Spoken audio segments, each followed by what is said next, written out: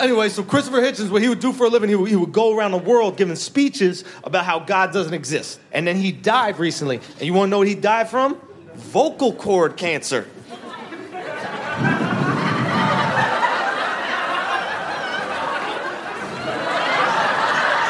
That sounds a lot like God going... Velkommen til Pastoren og Psykologen. Jeg heter Sondre Risom Livre, og jeg er psykolog. Min makker heter Rune Tobiasen, og han er pastor. Vi er gode venner, men uenige om mange av livets store spørsmål. Og det er det vi skal snakke om i denne podcasten.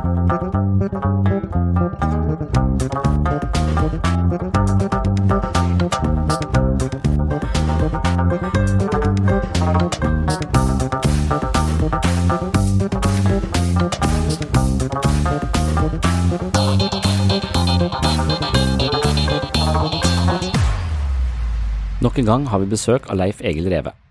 I dagens episode har jeg en spesiell agenda. Jeg lurer på om gamle myter, som innholdsmessig ligner historien om Jesus, svekker de bibelske fortellingene. Det viser seg at mange av de mest legendariske fortellingene og forestillingene om Jesus liv og virke er fortalt i lignende varianter om andre personer før Jesus tid. Ateisten vil si at en del av Bibelen kan ligne en kopi av myter datert før Kristus. Blant annet spør jeg Rune og Leif Egil om Apollonius fra Tyana. Apollonius skal ha vært en person som muligens opererte på samme tid som Jesus, og muligens en slags spirituell konkurrent. Det er mange likhetstrekk mellom disse to personene. Både Jesus og Apollonius steg opp til himmelen. De utførte mirakler, de var begge spirituelle lærere, og de passer inn i et arketypisk heltebilde. De påstår at de er Guds sønn, og de levde sannsynligvis på samme tid. Det slår meg at de kanskje kan ha vært tvillinger, noe som hadde kastet et helt nytt lys over kristen tro. Poenget med å påpeke at Jesus hadde en konkurrent i sin samtid, er vel for å insinuere at det folk som lever i undertrykkelse og krig har behov for et håp om en bedre verden, og at slike håp inkarneres i enkeltpersoner som etter hvert får heltestatus, og at slike personer typisk tilskrives mange av de kvalitetene en ekte helt og frigjører bør ha.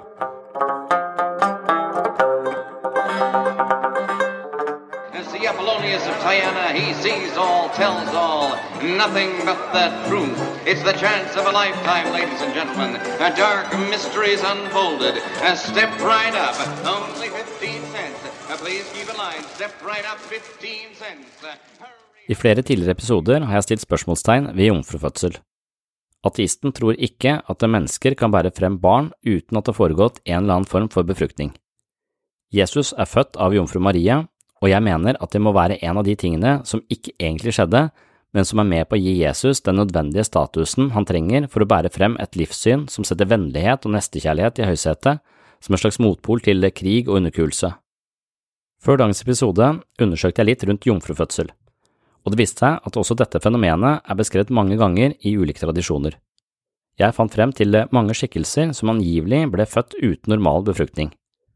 Blant annet vinguden Dionysus, helten Herakles, den egyptiske guden Helios, persiske Mitras, og ifølge legenden skal kong Alexander den store ha hatt gudelig far og jordisk mor. Blant de nevnte mytologiske karakterene er det spesielt likhetstrekkene mellom Dionysus og Jesus som diskuteres.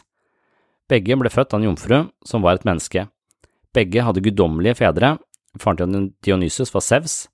Begge sto opp fra de døde, gjorde vann om til vin og introduserte ideen om å spise og drikke blodet og kjøttet til sin skaper, transsubstansasjon. Og begge ble sett på som menneskehetens frelsere. Dionysus ble dyrket et sted mellom 1500 og 1000 år før Kristus. At det er så mange likheter innbyr til en mistanke om at myter følger spesielle arketypiske mønstre, og at mange av Bibelens fortellinger er nødt til å forstås i en slik kontekst. Mytologer som Joseph Campbell har skrevet mye om hvordan menneskets fortellinger er som universets sanger, sunget av tusenvis av håpefulle mennesker til alle tider, og videre hvordan denne typen fortellinger har en slags meningsskapende og veiledende effekt på mennesker. Campbell mener at vi må ha mytologi som en parallell til vårt eget liv. Gjennom fortellingene forstår vi oss selv, vår lidelse og hvordan det er mulig å skape mening i tilværelsen på tross av smerte og faenskap. På denne måten tenker jeg at alle de store visdomstradisjonene har en viktig psykologisk funksjon. Uten mytologi blir livet en tilfeldig rekke av opp- og nedturer. Mytologien hjelper oss til å oppleve mening i det som tilsynelatende virker tilfeldig, kaotisk og kanskje meningsløst. Av denne typen årsaker vil jeg påstå at vi trenger mytologien, men jeg tror ikke at den er sann i fysisk forstand. Den kan være fenomenologisk sann, men ikke bokstavelig talt sann. På dette punktet ender vi ofte opp i samtalene mellom meg og Rune. Når jeg diskuterer dette med Rune og filosofistudent Leif Egil Reve, argumenterer de for at mange av de kristne fortellingene faktisk har skjedd, akkurat slik det beskrives, og de har mange gode argumenter for å hevde at nettopp de kristne fortellingene er mer troverdige enn det vi allerede betrakter som mytologi eller folkeeventyr. Jeg forsøker å argumentere imot dem, men de er dyktige i sitt religionsforsvar. I det jeg forberedte meg til dagens samtale med pastoren og ungdomslederen i en menighet rett utenfor Kristiansand, Rune og Leif Egil, kom jeg over en undersøkelse som rapporterte om 45 påståtte jomfrufødsel i nyere tid. Det var en undersøkelse fra USA hvor nesten 8000 kvinner ble intervjuet, konfidensielt og gjentatte ganger, gjennom 14 år. Siste gang var de mellom 24 og 32 år gamle. Spørsmålet dreier seg om seksualitet og samliv, og det viste seg at mer enn 40 stykker påstår at de har blitt gravide uten samleie. Det kan man kanskje tenke hva man vil om. Det neste stikkordet for dagens episode av Pastoren og psykologen er flodmyter. Her tenker jeg på fortellingen om Noahs ark, og jeg finner frem en del eksempler på lignende historier. For meg ser det ut som om alle samfunn som har bosatt seg ved en elv, som kan og vil gå over sine bredder fra tid til annen, utvikler såkalte flodmyter. Blant annet finner jeg en fortelling i den hinduistiske tradisjonen i en tekst som kalles for Satapata Brahmana. Den stammer fra ca. 600 år før Kristus og forteller om en diger flod som het Pralaya, hvor en avatar av guden Vishnu advarer menneskene, Manu, om en diger oversvømmelse som er på vei. Rådet til menneskene er å bygge en diger båt og ta med seg alt de trenger for å overleve. Hos Platon finner vi også en klassisk flodmyte. I Timaeus, skrevet omtrent 360 år før Kristus, fortelles det om Zeus som er sint på den stridige bronserasen av menneskene. Zeus bestemmer seg for å straffe menneskene med en diger oversvømmelse. Titanen Prometheus, som faktisk hadde skapt menneskene av leire, forteller om Zeus' plan til en utvalgt person blant menneskene. Prometheus anbefaler menneskene å bygge en ark for å overleve. Etter 9 dager og 9 netter med oversvømmelse avtar vannmassene og arken havner på tørr grunn på toppen av et fjell. Dette er forbløffende likt fortellingen jeg har lest på søndagsskolen om Noahs ark. En del kristne mener at flodmytene ikke svekker historien om Noah, men snarere bekrefter den. Flodmytene viser nemlig til den samme hendelsen, men fortalt på litt ulikt vis. Siden så mange forteller om en slik hendelse, er det sannsynlig at den faktisk har skjedd. Er det logisk? Er det logisk at en båt kan romme 2 eksemplarer av alle dyrearter, overleve en flod som er sendt som straff fra Gud, og deretter starte hele sivilisasjonen på nytt? For meg er det åpenbart at dette er myter og folkeeventyr, men igjen møter jeg motstand hos troende mennesker med forholdsvis overbevisende argumenter. Er du mer interessert i denne tematikken, må du høre dagens episode av Pastoren og psykologen, hvor spesielt Leif Egil Reve redegjør for denne typen fortellinger i den kristne kanon. We embellish the mythology so we can help ourselves understand, but it doesn't mean it actually happened like that. See, Bible people get mad at me because they think Noah was standing in front of a boat with a clipboard like this. Let's get started. Red ants.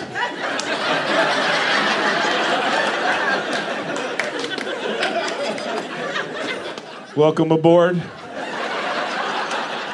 Black ants.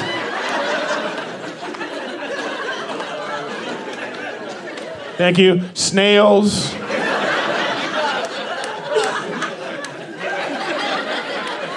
It's a fucking story, you know what I mean? It's mythology, I don't know. Don't get mad at me. Ja, men jeg har noen som jeg veldig gjerne vil kjøre via dere, som jeg har... De argumentene som jeg typisk har møtt veldig mye av, som jeg aldri har klart å også helt... Ja, kjør på de. Da er det på en måte du som griller litt oss. Ja. Og så må vi få lov til å grille deg litt i forhold til den at det finnes argumenter for Gud. Ja. Hvordan tenker du om det? Ikke sant? Og så kan du svare litt på det. Ja, ikke det greit? Så det betyr at du presenterer argumenter imot, eller det argumenter for du ikke forstår? Det argumenter for... Nei, det argumenter for, som jeg har blitt, for eksempel han Stefan Gustavsson, og mange gang på gang sier til meg, og så har jeg liksom ikke noe, og så blir jeg sånn, ja, men, og så kommer det, jeg får ikke liksom svart, og det handler om disse, dette må jeg har vært opptatt av Joseph Campbell og Jordan Peterson, ja, den er på, og sånn, hvor han, den boka til Joseph Campbell som heter Hero with a Thousand Faces, har du vært borti den? Jeg har lastet den ned på lydbok, men jeg har ikke hørt den. Altså, jeg har begynt på den, men ikke hørt den ferdig. Ja.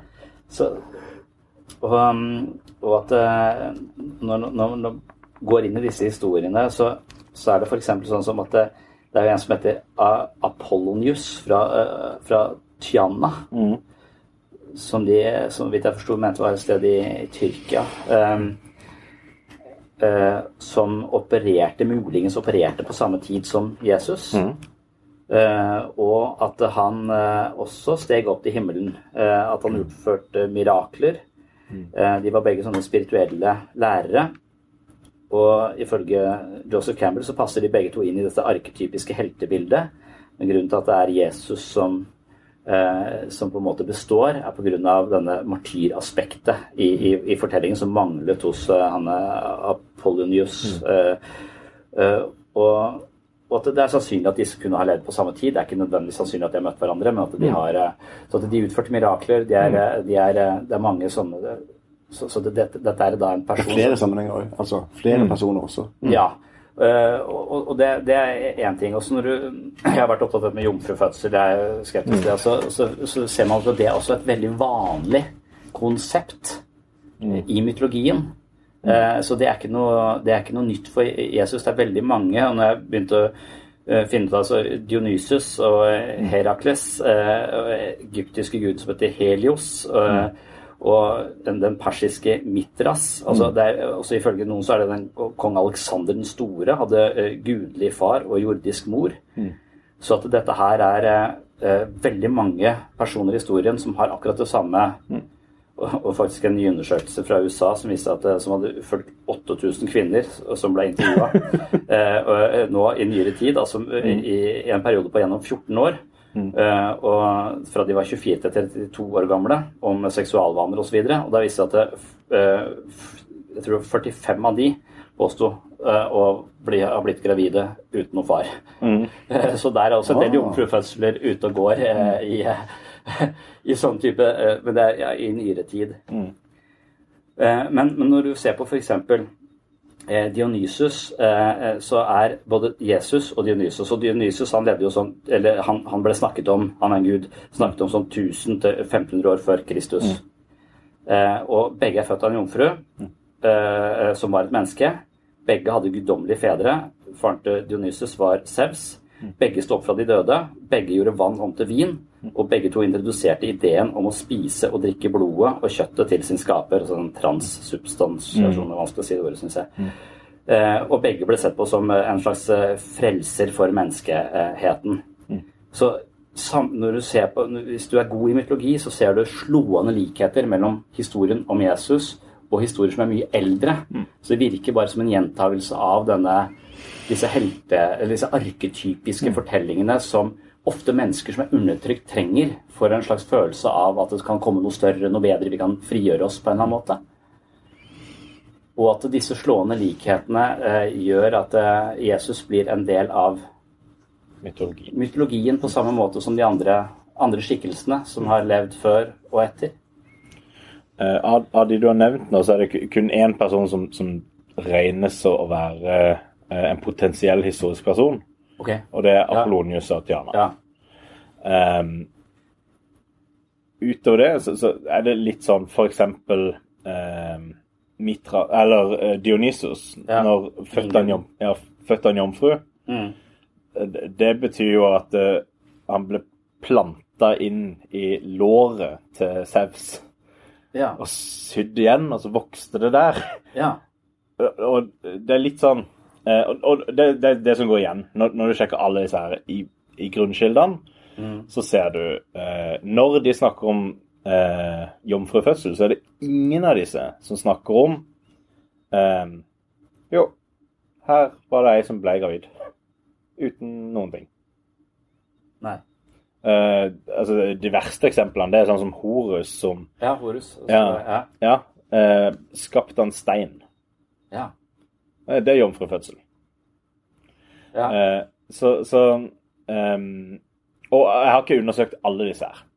Men jeg har undersøkt nok til å bli veldig, veldig skeptisk til de påstandene som ble påstått. Og så føler jeg litt at da det på tide å spille ballen over til, vis meg en grunnkilde som fra før Jesu tid, vi har mange av de, som faktisk reflekterer disse karakteristikkene som faktisk blir påstått. Apollonius av Tyana en litt annen karakter. Der det påstand om en historisk person, der det genuine likheter. Noe av problemet med den at det skrevet på slutten av 200-tallet, og det ser ut som om ikke bare det liksom, her det mange likheter, det ser ut som det en direkte motsvar til, jo, men her Jesus. Jesus begynner å bli veldig populær. Vi trenger et motsvar, sånn som mytologi typisk Vet du hvilket tidspunkt som den historiske personen da skulle eventuelt ha levd? Så han skulle angivelig ha levd cirka på Jesu tid. Ok. Så det bare at de har puttet inn liksom, nei, her har vi et alternativ. Men det ser ut til å være kommet tydelig frem fra kildene eksplisitt, liksom. Dette et tilsvar til Jesus, sånn at vi har vårt svar. Men de ønsker ikke, som du sier, dette martyrelementet, så derfor så dropper de det. Ja. Litt sånn som du ser på en måte Zeus og romersk og gresk guder som tilsvarer hverandre. Og det ser ut som det en akkurat sånn greie. Og siden Jesus var en jordelig greie, så svarer de, ok, men da putter vi Apollonius også der. Ja. Og jeg synes jo det nettopp det at det 200-tallet etter Kristus som også gjør på en måte at man stiller spørsmål om historisiteten med disse tingene, ikke sant? At man kan stille spørsmål om altså det eldste manuskriptet i forhold til Johannes for eksempel. Johannes evangeliet fra 130 år etter Kristus. Og da det 30 år fra når det skjedde eller skrevet ned til det eldste manuskriptet vi har fra den kilden. Ikke sant? Det ganske kort tid. Og som også da for hele manuskriptene til hele Nytestamentet, så det jo stigende, for det finnes stadig nye bøker. Men altså sånn 5800 manuskripter fra det greske Nytestamentet. Så på en måte, det ganske mange kilder som bekrefter det, men jeg synes jo dette var interessant, så jeg sier det bare lytter det, for at, nå har du med deg forberedt deg på en måte på disse tingene som ikke du får ta opp, og så synes jeg det kult at du kan så mye om dette at du kan gi svar, for dette var litt gresk for meg på å kunne gi et godt svar på det. Jeg tror en del av de greske også, faktisk. Ja. For samtidig de samme tingene som går igjen, det jo ikke nytt, men akkurat disse navnene her klart. Men det samme, når jeg begynte å undersøke det med flodmyter, så fant jeg noe i hinduistisk mytologi, som virker helt lik. Og så Platon skrev om noe som heter Timaeus, hvor det også Zeus som blir forbannet på noen bronsefarga mennesker, og da sender en flod for å straffe de i 9 dager og 9 netter. Og så det noen som får greie på det og sier til en kar at dere bør bygge en jæklig svær båt, en ark, for nå dette på gang. Så de flodmytene virker også som har gjentatt seg gang på gang. Hver gang mennesker bor på et sted hvor en elv kan gå over sine bredder, så oppstår det flodmyter. Og at det samme med Noahs ark, at vi ser på det som en flodmyte. Så du kan si det at de som ungjordskreasjonister, de som mener jorda bare 6000 år gammel, og mener denne her floden her, den straks ut av hele jorda og alt det der. De vil si, jo, men her har du jo faktisk veldig god grunn til å tro at det faktisk skjedde. Så at det Zeus gjorde det også, det et argument for at det... Nei, så vil de si det at de har spint sin egen mytologi på det, Men det som faktisk... Og hvis du sammenligner disse forskjellige mytologiene, så vil du se det at den flodhistorien som har minst episke dimensjoner, holdt jeg på å si, minst legendarisk utvikling, det faktisk det som står i Bibelen. Den veldig sånn der, ok, dette skjedde. Det nærmeste du kommer inngripen, det liksom, jo, men Gud som allmektig og står utenfor, han årsaken til at dette skjer. Ja. Men det veldig lite sånn... de bygde faktisk arken med henne. Ja. Alt sånn, ja. Og det ikke sånn at de møter en hel fabeldyr eller et eller annet sånt. Altså, så det litt sånn at når du sammenligner disse, så ser du at det faktisk den som minst legendarisk. Hva mener du legendarisk? For eksempel, når du leser den fra Mesopotamia, jeg har lyst til å kalle den Enuma Elish, men det ikke det den heter. Ja, i hvert fall den som fra Mesopotamia. Så ser du, for det første så det en lang, utbrodert historie. Det tar 20 minutter å lese gjennom. I Bibelen så leser du gjennom liksom hele historien, alt rundt og alt på, jeg vet ikke, 10 minutter, eller... Nei, ikke det. Da har du brukt god tid. Ja. Og da tar du med... på en måte. Ja, det litt sånn. Det en Twitter-melding. Og det betyr at de tar ikke med veldig mange sånne rare detaljer, som for eksempel... her det guder som diskuterer med hverandre. Det fabeldyr involvert. Det en lang sånn prosess han går gjennom opp og ned, og det repetisjoner i millionvis. Altså, du blir lei av å høre på det, på en måte. Jeg har hørt det, så jeg ikke lest det. Det veldig sånn legendarisk. Altså, typisk det som du ser i legendarisk utvikling. Så du mener fordi at den tona ned, at historien om Noahs ark tona ned, den mer forsvarlig og sannsynlig? For at det der med at guder diskuterer, så har du jo Gud og Satan diskuterer jo av og til, og venter og gjør, så da har du den dimensjonen som du nå sier at det ikke... Så den finnes i mange av fortellingene, den også. Så Gud og Satan diskuterer for eksempel i Jobbs bok. Ja. Som en bok som veldig mange ikke har noe problem med å si. Ja, den ganske poetisk, altså. Ja. Så det ikke sånn at i det Gud og Satan kommuniserer, så bare, ok, nå må det være legendarisk. Men den typen innhold som handler om fabeldyr, som handler om... Men hvis du ser større, for det sikkert, du kan sikkert finne flere likheter, som Joseph Campbell påpeker en haug av de. Så det faktum at mange av historiene i Bibelen et slags ekko av historier som har gjentatt seg så lenge vi har på en måte noe som helst kildemateriale for det å være menneske, at ikke det rokker litt ved troen på det faktiske innholdet i det som står der. Så jeg begynte med å introdusere måten å svare på mot det var de som mener jorda 6000 år gammel og mener flommen har gått helt over. Ja. Jeg tror hverken jorda 6000 år gammel eller at flommen var verdensvid. Nei. Men jeg skjønner hvorfor de kan bruke det som et argument for. Siden alle har omtalt. Siden det dukker opp i alle menneskelige sivilisasjoner. Så det en peker mot at ok, kanskje det kan være noe grunnleggende her. Men så ser du at jo lenger vekk, eller... Det skjønner ikke jeg, for at en del av de historiene jo da datert mye tidligere, eller... Så det mesopotamiske har en tidligere kjerne. Ja. Og med tidligere så mener vi har skriftbevis fra tidligere. Ja. Så de mener at de peker på den samme overfloden, altså. Ja. Men de vil likevel si at selv om de tidligere, så materialet eldre. Nei, altså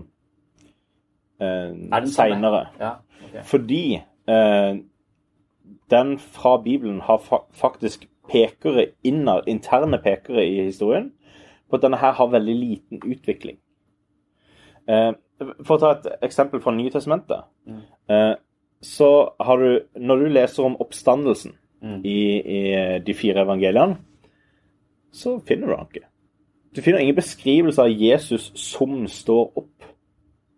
Men så kommer du senere i evangeliet, og så har du Peters evangeliet. Da begynner det å bli mer legendarisk. Da beskriver de oppstandelsen, selv om de egentlig ikke har noen skilder til det. Så forklarer de at Jesus han kravler ut av, eller han går ut av hula. Hodet så høyt at det rekker han opp til skyene, og bak han kommer det et kors som enda større. Og det det som prater på hans vegne. Det legendarisk utvikling. Og det akkurat samme type vi ser her, at når vi sammenligner alle disse her forskjellige, og jeg har ikke tatt alle personlig, men de jeg har undersøkt, der blir det veldig tydelig at den mest nøkterne beskrivelsen av disse flodene og det, den finner du i Bibelen. Der det lite ekstra elementer som litt sånn åpenbart feil. Hvis det står om en kyklop, så det litt sånn, ok, men vi vet at kykloper, det har liksom ikke vært en greie. Og det ikke sånne elementer i Bibelen. I Bibelen så finner du liksom, dette var det som skjedde, fiks ferdig, og hele historien nesten over før du fikk begynt på den. Men sånn norrøn mytologi også jo litt på den, det er ganske nøkternt. På mange måter det, altså de også kjappe igjennom fortellingene, men de har likevel veldig mytologiske elementer. De har veldig, sånn, snakker om fabeldyr og den typen ting. Men jeg enig, de mye mer konsise. Ja, det ikke helt sikkert, fordi at du... disse mytologiske elementene tones ned, så det mer sannsynlig, det som står i Bibelen, men litt sånn som viskeleken, hvis du fortsetter å fortelle den lenge nok, så utvikler historien seg og blir stadig drøyere. Altså fiskehistorien fra gutteturen på 90-tallet, den ganske drøy i dag, på en måte, så at det går den veien. Og det litt det poenget jeg gjør. Eneste jeg vil si at viskeleken en elendig analogi, for dette, i det øyeblikket du, altså det jo noe du gjør på barneskolen, og i det øyeblikket du sier, dere må få en rett nå for å få friminutt, så går det på første forsøk. Men fiskehistorien fra... Fiskehistorien greit, Så det vil si, det akkurat... Der har du en tanke, du har noen personlige ønsker om at den skal på en måte kunne, at du kan fremstå større enn du når du får større så fisk. Så det jo... Men jeg vil si det et veldig godt eksempel. Altså, la oss si det faktisk representativt. Så ser vi at dette ser ut til i veldig liten grad har skjedd med noe av historien. Fordi det på en måte ikke så mange elementer der, og i det hele tatt kunne legge til det. Bortsett fra, verdensvid flod. Men vi vet også at når de snakker om verdensvid, så det det samme som det står på hebraisk og gresk da, når hele verden skrevet inn i manntall i Lukas evangeliet. Det ingen som noen gang har argumentert for at dette her betyr at hele verden ble skrevet inn i manntall. Det bare den kjente verden, altså den verden som den de snakker om. Ok, men for du sier nå høres det ut som du synes at historien om Noahs ark sannsynlig, men hele ideen om å bygge en båt hvor du skal brødfø en hel haug av alle dyre, det jo ganske mytologisk. Det litt sånn dyrene i Afrika og alt det, det jo veldig i utgangspunktet så vil jeg si jeg tror på virkelig at Gud eksisterer. Det betyr at det fint mulig at Gud kan samle de dyrene som trenger det i denne båten. Det fint mulig. Har det faktisk skjedd? Jeg vet ikke. Altså, det jo i det de kaller for urhistorien, så der litt sånn Altså, de første 11 kapitlene er på en måte urhistorie, og det er litt mer sketchy hva egentlig... Altså, hvor solide kilder har vi der? Vet ikke.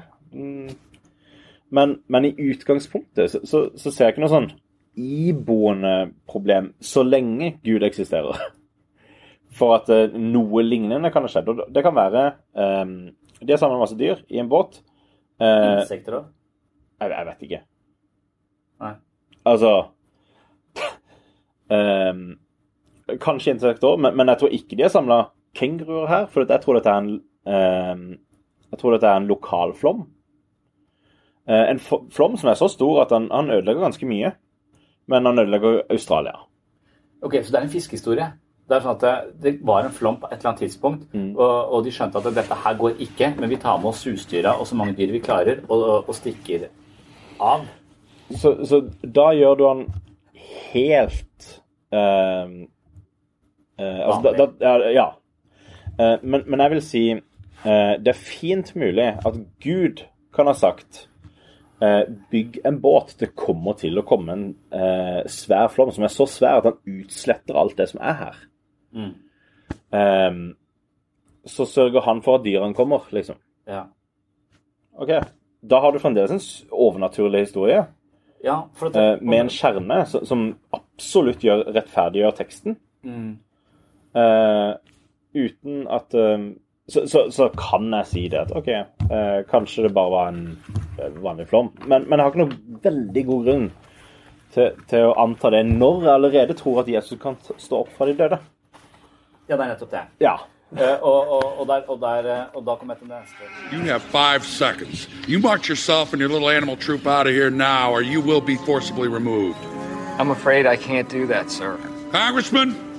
These animals are not trained. Congressman! I think they want me to save them. Save them? From what, Congressman? Saving the animals, okay. All right, I can roll with that. That's a good idea.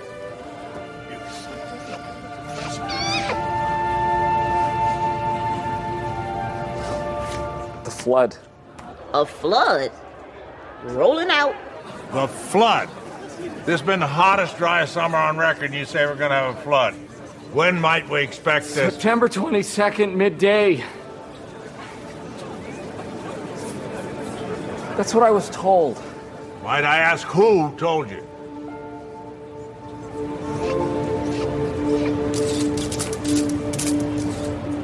Not in front of all those people. Don't say it. Don't say it.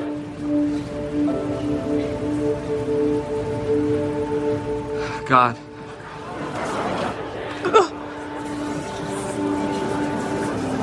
God? You talk to God? Yes. And God is talking back? Yeah, we hung out a little. Well, time to update the resume. Congressman, your name is being removed from this bill. Obviously, the stresses of this office have proven too much for you. Please have the congressman removed. No, please, you don't understand. God commanded me to build an ark. It's going to rain. There's going to be a flood. Please, remove him now! We have to prepare ourselves. I need a bit of yard.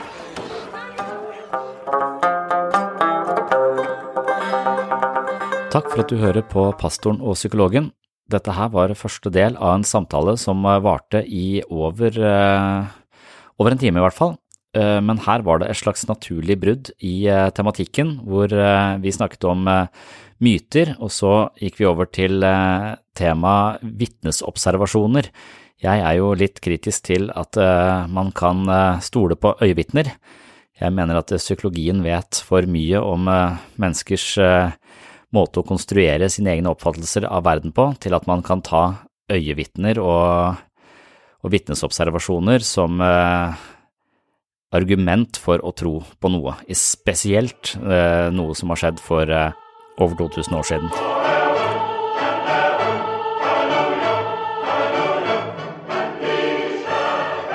He's gone.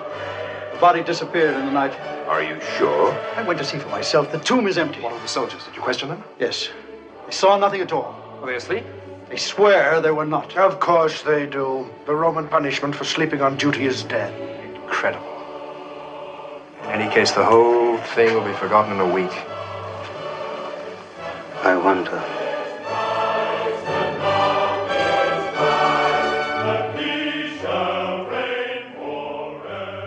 Så det blir tema i neste episode. Da fortsetter vi samtalen med Rune, Leif Egil Reve og meg selv, og denne gangen jeg da kritisk til bruken av vitnesobservasjoner som argument for å tro på noe. Det sies jo at Jesus ble observert av minst 500 mennesker etter at han sto opp fra de døde, og spørsmålet om det et godt argument for å tro på at Jesus faktisk var Guds sønn og den han utga seg for å være. Så det diskuterer vi i neste episode. Nå vil jeg bare igjen takke for alle som har ratet podcasten, takke alle som har tenkt til å rate podcasten, og takke alle som har anbefalt podcasten til venner og bekjente eller delt den i sosiale medier. Det setter vi stor pris på. Det hjelper oss å nå ut til et litt større publikum, noe vi har et ønske om. Vi håper jo at denne podcasten kan stimulere til samtaler om tematikk som stikker litt dypere enn vær og vind. Så takk til alle dere som allerede har anbefalt podcasten, og til dere som liker den, så vi veldig glad for følge, og vi håper du henger med i neste episode, som da kommer om en 14 dagers tid. På gjenhør! But it has done things to your soul. Your soul. Nothing. Nothing whatever.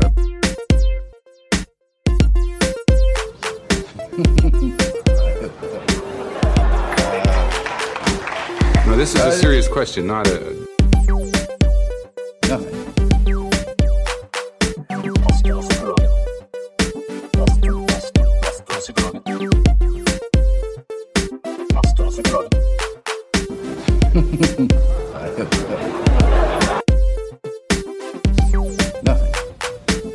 Nothing whatever. But your soul.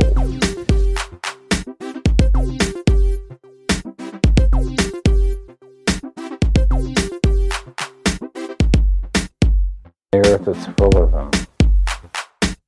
Sorry, but that's the way I see it.